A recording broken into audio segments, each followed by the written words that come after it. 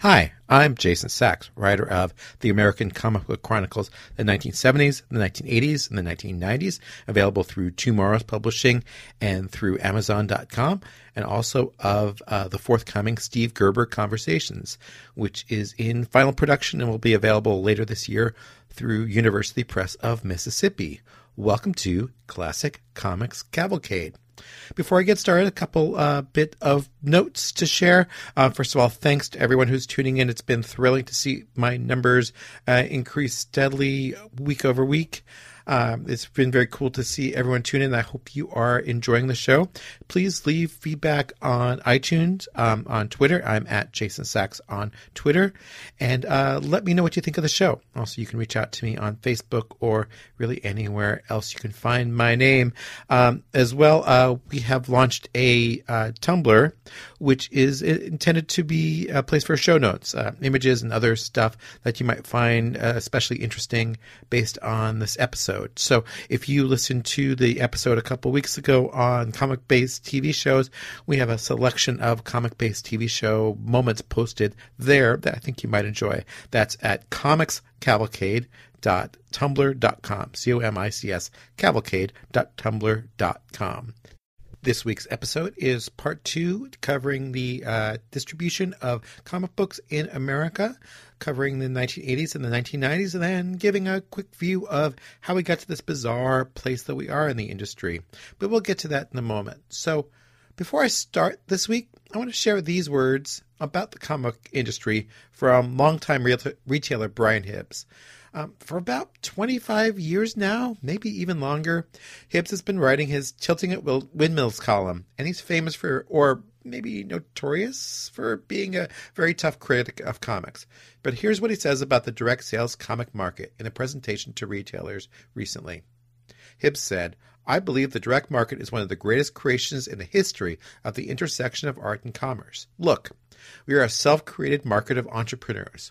Folks who wear the passion for what we do on our sleeves every waking hour. We are thousands of independent retailers and creators, and yes, publishers, who do the things we do because we believe that what we're selling, and more, we burn to do it. Nothing delights us more than seeing the spark we hold glowing in our hearts and minds and watching it ignite in the hearts and minds of another. If we didn't exist, people would be wistfully dreaming about a system like ours. Go ask, say, poets, if they wouldn't do anything to have an independent, focused, and passionate market like ours.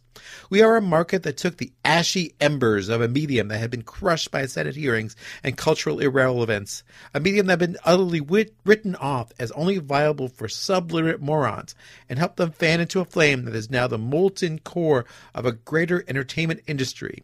For the most part, those writers and directors making the TV shows and movies, as well as the teachers and librarians spreading the word to the youngest generations, have been able to do so only because of our hard, long years in the trenches." Great work, great words from Brian Hibbs, and good kind of perspective on the fact that despite how messed up the comics distribution industry is in America, that we're still fighting God's war. We're still creating amazing work that is getting in the hands of people and changing lives, adding to lives, making things better in many ways for many people. When we left last week's episode of Classic Comics Cavalcade, we were discussing the comic book distribution system in America as it had evolved by the early 1980s. By that time, there were over a dozen comic distributors scattered around the country, mainly setting up warehouses and serving accounts in the same city or region in which they were set up. There were specific comics distributors in Southern California, Heroes World in the New York metro area, and the obvious Comics Hawaii, among many, many more. It was a small business, but thriving as the comics market boomed. Many distributors, like Mile High, owned comic shops, so they had an easy place to sell their wares. Others, like Sunrise Distribution, started comic lines. In fact, Sunrise created several lines and took over several more. Our recent podcast with Tom Mason goes into that in a lot of detail, and it's a pretty great listen, if you ask me. But by 1983 or so, with a few companies moving in and out of the business, the industry had coalesced around the idea of small regional companies which could serve their stores consistently. They represented an interesting sort of small business, which was, and still is, common in America, the regional distributor. That's still true in some businesses, including the newsstand distribution business. And unless something strange, amazing, or unforeseen happened, these businesses would putter along with small but decent profits built on small location relationships. Even in the crazy 1986 to 1988 comics boom, bust, and boom didn't change the industry too much. I'll get into that mind-boggling sequence of events in the future show, but suffice it to say that an astonishing amount of money rushed into the comics industry built on speculation on black and white comics based on the Ninja Turtles and rushed out just as quickly as that boomlet closed. Then it rushed back in again when the first Tim Burton Batman movie hit like the blockbuster it was fated to be. In fact, many distributors were part of a growing business because comics were shifting more and more from being the kind of market you could find at any newsstand, drugstore, or supermarket across the country and became something that could be exclusively found at comic shops. That was a double-edged sword for the mainstream comics companies, a kind of deal with the devil, which helped them avoid the pain of returned comics, but also shrunk the number of places a non-comic reader could find the latest Superman or Fantastic Four. But in the wake of the Burton Batman, that direct market was plenty big enough for most retailers and stores to make healthy money. The market consolidated during that time. This is a fascinating story to me. In a 2-week buying spree in 1990, Diamond Comics Distributors, the largest company in America, snapped up Second Genesis of Oregon and Destiny from Seattle. Second Genesis had previously purchased Sunrise Distributors and ComX, 2 other regional distributors. In a pattern the company would follow for many of its purchases in the future, Diamond kept executives and staff at the companies intact. But after that purchase, the Comics Journal reported in 1990 that Diamond was close to a 50% control of the comics market nationwide. Diamond also expanded internationally, announcing in September 1992 their purchase of Titan Distributors in the UK. It was during 1992 and into 1993 that the comic book market around the world was booming as it never had before. By early 1993, comics were experiencing the greatest sales the industry had ever seen, with several mainstream comics selling in the millions of copies. The reasons for the boom are complex and fascinating, and I'm sure I'll get to them in future podcasts. But Diamond, Capital City, and their shrinking number of competitors were able to ride that wave. By the way, if you are inclined to read a book, the American Chronicles of the 1990s gives you a great and detailed view as to why and how the market exploded in 1990, 91, 92, into 93, and then how it began collapsing in late 1993 and into 1994. That boom couldn't last forever, and it didn't. The devastating 1993 and 94 market crash saw comics' House of Cards crash down. And it really is kind of a house of cards. It's a market that was often built on speculation, on transient interest in the comics industry, and everything just kind of collapsed or evaporated, maybe is a better word, out of from euphoria to a feeling of utter despair. It's been reported that half the comic shops in America shut down during that period. That number is inflated by a huge amount of card stores which invested in comics and then moved out of the field. And many observers claim that the speculation was the main cause, and it was a contributing factor. But just as important was the financial squeeze that many shop owners felt. Retailer Jim Hanley was quoted as saying, "In 1993 our sales were up, but profits were down. Our expenses grew faster than our sales, and our sales patterns were unlike anything we would normally have seen. When you see your sales going up like that, you think you can afford to spend money, and we opened a store in August that we probably shouldn't have. We added staff and corporate overhead to prepare for what we were going to see at the end of the year. And just at the same time that we were ramping up our expenses, sales were going in the opposite direction. Every month you try to convince yourself, well, it's bad this month, but it's got to get better next month. And next month it kept getting worse. You do that for a few months, realize you're in a big hole, and you cut expenses, which we did, but that doesn't mean you can make up for money you lost during those months." A report in the Comics Journal put this decline in stark terms. April 1993, bolstered by DC's marketing of The Return of Superman, saw dollar orders jump 50% from March. 50%. And the industry had grown by as much as 400% from January 1992. Between June and October, however, the market shrunk almost another 200%. Combined with late shipping product, which tied up precious cash reserves, the comics market took a huge tumble. That included distributors. The same journal article quotes Ivan Snyder, president of Heroes World Distribution, remember that name, as saying, distributors have been hurt as badly, if not worse, than a lot of retailers have been. The attrition of retail stores has affected us with bad debts and excess stock. And there's stories from the time of shops having tens of thousands, even hundreds of thousands of unsold stock in their back room. There's a Comics Journal article that notes that one retailer, one large store, had almost 100,000 Image comics alone that could not be sold, that were stuck in their back room. I've mentioned in the previous podcast that comic like Turok Dinosaur Hunter, which sold 750,000 copies the day it was released, may have had 50,000 copies actually reach readers. This is on top of many retailers having unsold copies of the adjectiveless Spider-Man #1 from 1991, which sold 8.2 million copies to retail, but maybe sold 1/8 of that to actual consumers. That's a lot of excess stock. That's a lot of bad debt. That's a lot of companies that had to go out of business, producing a ripple effect, which affected everybody nationwide. By 1994, things had stabilized a little bit. Most of the speculators had left the market, and sales began a slow but steady rise. Retailer Chuck Rosansky estimated that in 1994, Diamond controlled 45% of the distribution market in America, and Capital City, their chief rival, controlled 40%, but soon the bottom would drop out once again. Almost from the beginning of the strong direct sales market, nervous retailers speculated that Marvel was looking to invade their territory. By the end of 1994, Marvel stores remained just an idea, but Marvel had already begun selling direct to consumers via a mail order system coined Marvel Mart. The first Marvel Mart catalog appeared as an insert in X-Men Adventures #4, May 94, a comic released to both newsstands and direct market stores. The cover blurb of the insert promised 8 pages stuffed to the staples with hard-to-find Mighty Marvel merchandise. And the interior pages advertised a diverse selection of material, not only fresh hardcover books and trade paperbacks like Marvel Masterworks and their Greatest Battles of the Avengers, but also branded products such as caps, pins, posters, and phone cards. Remember phone cards? You could actually buy this kind of plastic card that had a special phone code that allowed you to dial long distance at a discount. It was a 90s thing. Ask your dad.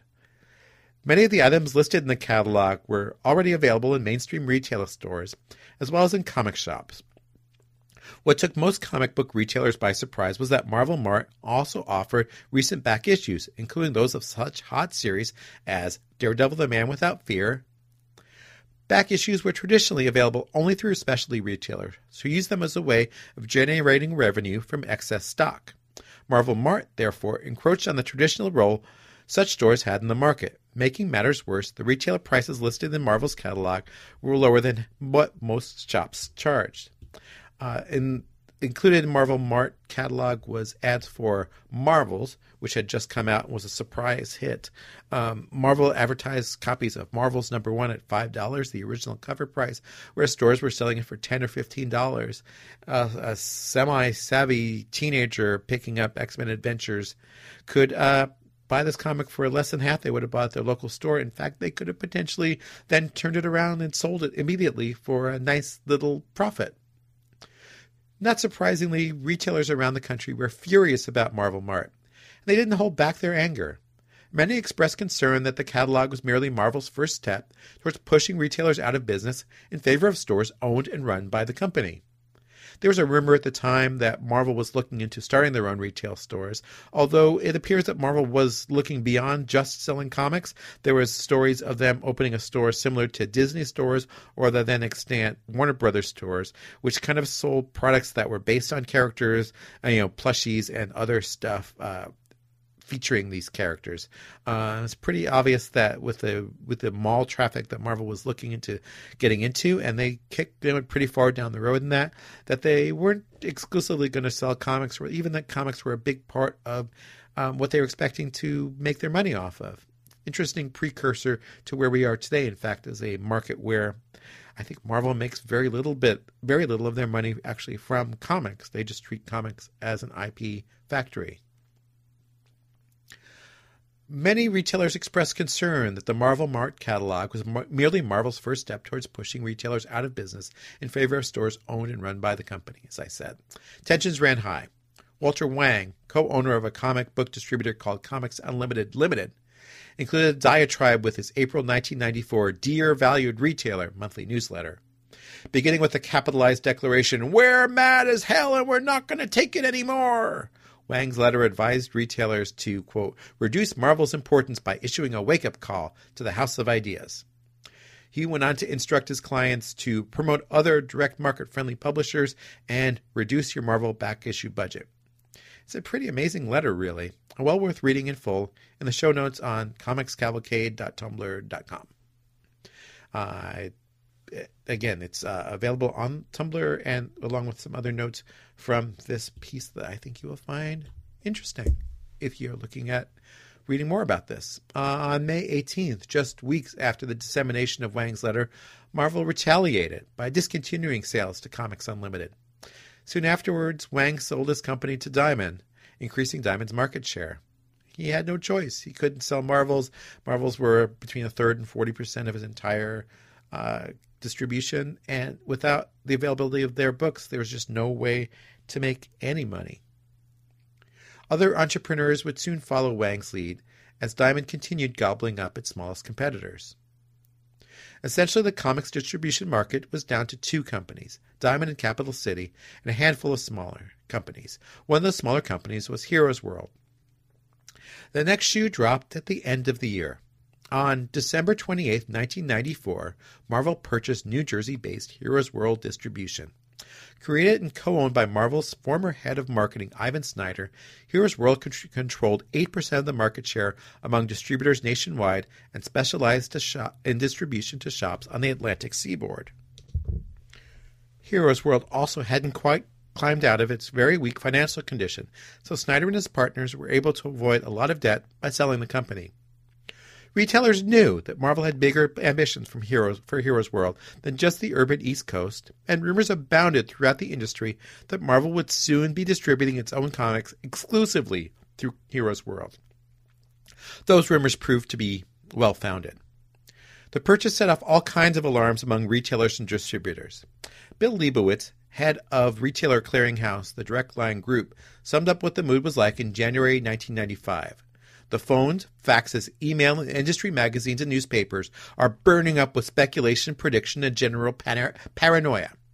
Some of the rumors and speculations say that Marvel is about to destroy the direct market. Retailers will be hit with declining profit margins, increased cover prices, and erratic sources of supply. Many of the fears Leibowitz expressed turned out to be well-founded. On March 3rd, Marvel publicly announced that effective July 1st, 1995, Heroes World will become the exclusive distributor of Marvel Comics throughout the world.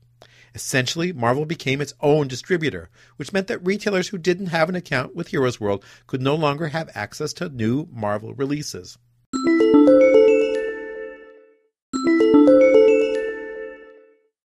No one could deny that traffic and sales were down, but many believe Marvel's move to stealth distribution would only make matters worse. Indeed, those predictions came true in ways that most professionals could not have expected. The radical move to an exclusive distribution model changed the way comics had been distributed in America for over 2 decades. From 1979 to 1995, as we talked about in the last episode, retailers could buy a full line of publications from one distributor, who was often centered in the same region of the country as the comic shop. That model kept communications, reorders, and bookkeeping simple for most stores. Retailers were eligible for discounts based on their total sales volume across all publishers. With the new system, however, all comic shops would have to use at least 2 distributors.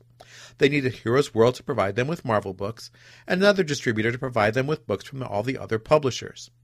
As a result, most retailers could no longer take advantage of the highest possible discount threshold. Lower discounts meant lower profit margins. That vicious cycle, in turn, caused even more stores to close in 1995. As one observer stated, good stores are closing as well. The market has shrunk dramatically. People who used to be able to make a living could no longer sell enough comics to keep the doors open and the lights on. In addition, the shift also required more complicated bookkeeping, reorder, and communication systems. This was a problem that had no solution because no retailer could remain in business without selling Marvel Comics, even if it meant cutting profit margin to the bone. Marvel represents somewhere between the profit margin and the entire profit center of a great majority of comic shops, reported one magazine. The retailers have to tighten their belts and try to make a new system work. One lifeline for many stores was Magic the Gathering. Others started selling Beanie Babies. Others just went out of business. Retailer Chuck Rosansky reported that all the surviving direct market comics distributors suddenly found their overall sales volume reduced by 35 to 40%, while their operating costs remained constant. In a business where even a single point of discount or volume could translate into huge differences in earnings, these massive sales losses and sales volume were simply not sustainable. Adding insult to injury, the Northeast-based Heroes World had significant problems managing the large influx of new business from around the country. Its computer systems simply couldn't handle all the new retailers. Packages were slow to leave Heroes World warehouses, and retailers found it almost impossible to receive crucial orders. Here's one report from one distributor, Howard Beck. He said, "In 1 year, my discount has dropped 10%, from 45% to 35%. I pay shipping for my books. Reorders stink. Marvel has canceled this year's retailer meeting. Last August, they misplaced my order disc, and while they had my hard copy, they did not think it necessary to contact me. That meant I did not receive any new books that month. When it was brought to their attention this had cost me almost $200 per week, their response was, 'These things happen.' Soon after, I received my confirmation for September and discovered they had multiplied all my books by a factor of 10. Rosansky adds another story, saying in his blog, "The first week that Heroes World exclusively distributed Marvel Comics, there were thousands of calls made to the New Jersey Heroes World headquarters to report problems. A new phone system had been installed in anticipation of this possibility, but it was somehow forgotten to ventilate the room where the phone switching equipment was stored. As a result, the internal heat generated by the new equipment caused the entire Heroes World phone system to shut down for 3 days. Imagine being a comics retailer with no new Marvel Comics that week, irate fans screaming at you and no way to reach anyone at Heroes World. The frustration and anger levels among comics retailers were as high as I've ever seen them during my 34-year tenure in the comics business. To this day, I still hear from former comics retailers who exited the business during this awful period who still harbor venomous thoughts towards everyone involved with Heroes World." And there's tons to read on this, and it's a fascinating story. It's just the arrival and havoc wreaked by the creation of Heroes World was just insane. Consensus grew in early 1995 that all publishers needed to counter Marvel's move by arranging their own exclusive relationship with a distributor, lest they lose access to comic shops and become irrelevant. All eyes turned to DC Comics. As the country's second largest comic book company, DC would pave the way for the remaining publishers. Diamond quickly emerged as a leading contender for DC's business. And on April 26, 1995, DC officially went exclusive with Diamond. DC Vice President and publisher Paul Levitz declared in an internal memo, "We signed with Diamond yesterday. This deal has far-reaching benefits for DC, and though it was only possible in the wake of Marvel's acquisition of Heroes World, it leaves us in a far superior position to theirs." Though Capital City claimed the deal was an inside joke in the industry, Levitz trumpeted the fact that DC captures the benefits of exclusive distribution without either cost of distribution or cost of build-up. In effect, that DC gets an immediate savings of $2 to $3 million annually on distribution. Besides receiving a safe harbor at a friendly new home, DC also gained the opportunity to buy Diamond outright after 10 years. Thus, Levitz and his team succeeded in signing a strategic partnership which would help provide them long-term stability. That contract was renewed after 10 years in 2005, and then for additional 5-year period, and then in 2005 it was allowed to expire. So DC no longer has the right to purchase Diamond Comics distribution. With Marvel and DC exclusive, most other publishers rapidly followed suit. Image, the third largest publisher in America with a 12% market share, and Dark Horse, the fourth largest with a 5% market share, each signed exclusive contracts with Diamond in July. Valiant, the fifth largest publisher with a 3% market share, joined them in August. Retailer Rosansky reports he heard, quote, "The people who spoke to me after the fact from Dark Horse and Image expressed dismay that Capital City's management tried to browbeat them into accepting contract terms that were less than what Diamond was offering them. After weighing the two distributors' proposals, they felt they had no choice but to accept Diamond's offer." When the dust finally settled, nearly every independent publisher went exclusive with Diamond.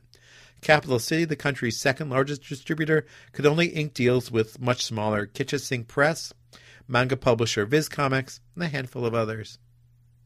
The remaining publishers, including Warp Graphics and Fantagraphics Books, opted to ship with both Capital and Diamond, but the writing was on the wall. Rebuffed by all the best-selling comic publishers, Capital City's days were numbered, even after obtaining out-of-court breach of contract settlements from Marvel and DC. All this change led to a mood of deep uncertainty among comics professionals. As one observer commented, "The computer bulletin board systems are littered with apocalyptic predictions, as are the letters pages of every industry trade publication. Everyone is scared of the future, and no one is devoid of an opinion of what that future will be."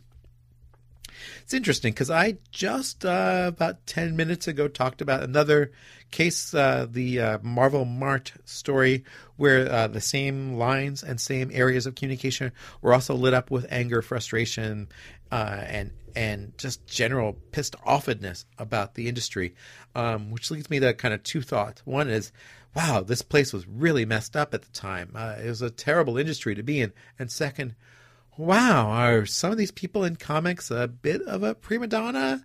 Are they overreacting just a little bit? I don't know.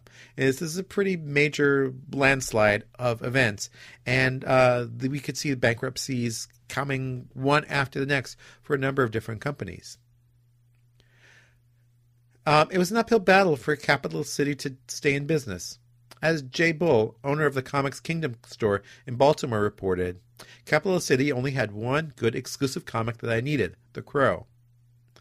To remain in business, Capital had needed to figure out a way to recover lost accounts and to get more people more interested in more books than just one or two small comics. In early 1996, Capital owners boldly offered to take over distribution for Marvel Comics from Beleaguer's Heroes World. However, a deal never came to fruition, as Marvel signed with R.R. Donnelley, a company with no experience in comics, to help them get their books out. Capital's income continued to drop to the point where annual revenue was projected to be half the amount of the previous year. As Capital's president John Davis reported, "When we got our August numbers this year, they were down below our July orders, which were below our June orders. Since September is typically a down month, we thought we would be out of business within a month or two." A Baltimore Sun article from around the same time estimated that Diamond controlled about 80% of the direct sales market outside of Heroes World, generating $200 million in sales, while Capital City, which controlled 20%, sold only some $50 million in profit. On July 26, 1996, after months of rumors about its impending demise, Capital City was purchased by Diamond. As part of the deal, Capital's owners sold Diamond their distribution centers and home office. In exchange, Diamond agreed to assume Capital's $7 million in debt and add some key Capital staffers to its team in order to help provide continuity. After over 15 years in the industry, Capital City Distribution was now relegated to the annals of comic book history. By acquiring Capital's accounts, Diamond added much-wanted stability to the direct market, as there were now only two distributors for retailers to deal with: Heroes World for Marvel Comics and Diamond for everything else. The simpler cash flow and accounting brought about by Diamond's purchase of Capital City helped slow the weakening of store profitability, and within 18 months, Diamond retired all of Capital's old debt. And by the way, they kept many of Capital's employees on board. In fact, many of them are still with them today or worked for them for 20 years or longer. On the other hand, with its purchase of Capital City, Diamond moved one step closer to becoming a de facto monopoly in the distribution of comic books. As retailer Bob Gray explained, antitrust laws were the first question that entered many thoughts about Diamond's market dominance. A comics distribution segment without competition is a frightening thought to many retailers and publishers. So I want to emphasize this quickly here. The fact that Diamond bought Capital wasn't necessarily a bad thing. There was a nice chance for the country to coalesce around one distributor and cut down on sales and increase profits. It's hard to overestimate how complicated the competition and need for multiple distributors was at the time, and this gave the industry kind of a real point of stability at a point that it really needed it. So yeah, antitrust, but at the same time, maybe the best way to move forward as a company. And in fact, there would soon be no more competition in the American comic book distribution market because Marvel threw in the towel on Heroes World at the end of 1996, itself turning exclusive with Diamond Distribution. The monopoly was in place. For the last 23 years, this monopoly has controlled the distribution of comic books to comic shops in America. It's interesting, too. Marvel closed down Heroes World so quietly. The creation of Heroes World, the purchase of Heroes World, was an enormous event in the industry, an earthquake that shook the industry from it to its very foundation. But as happened multiple times with Marvel, the conclusion of that trend, the end of that craziness, was kind of a whimper.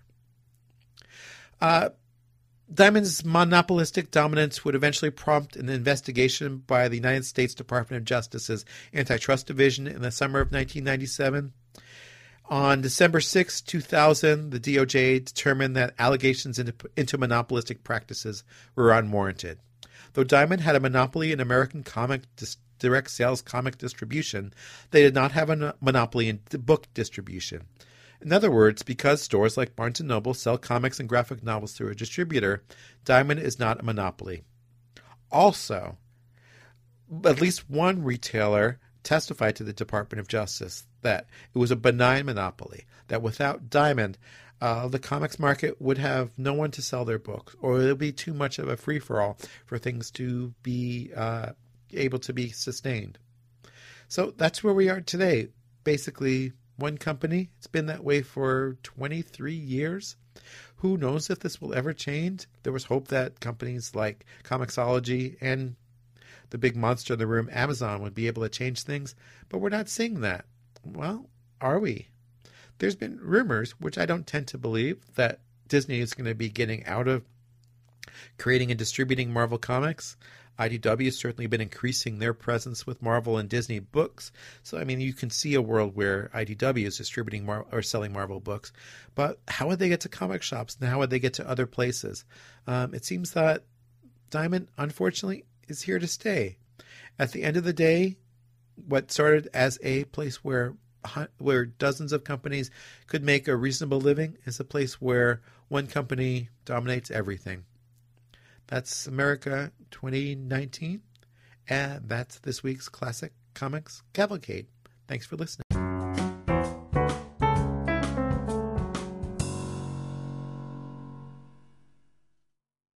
Oh, thank you.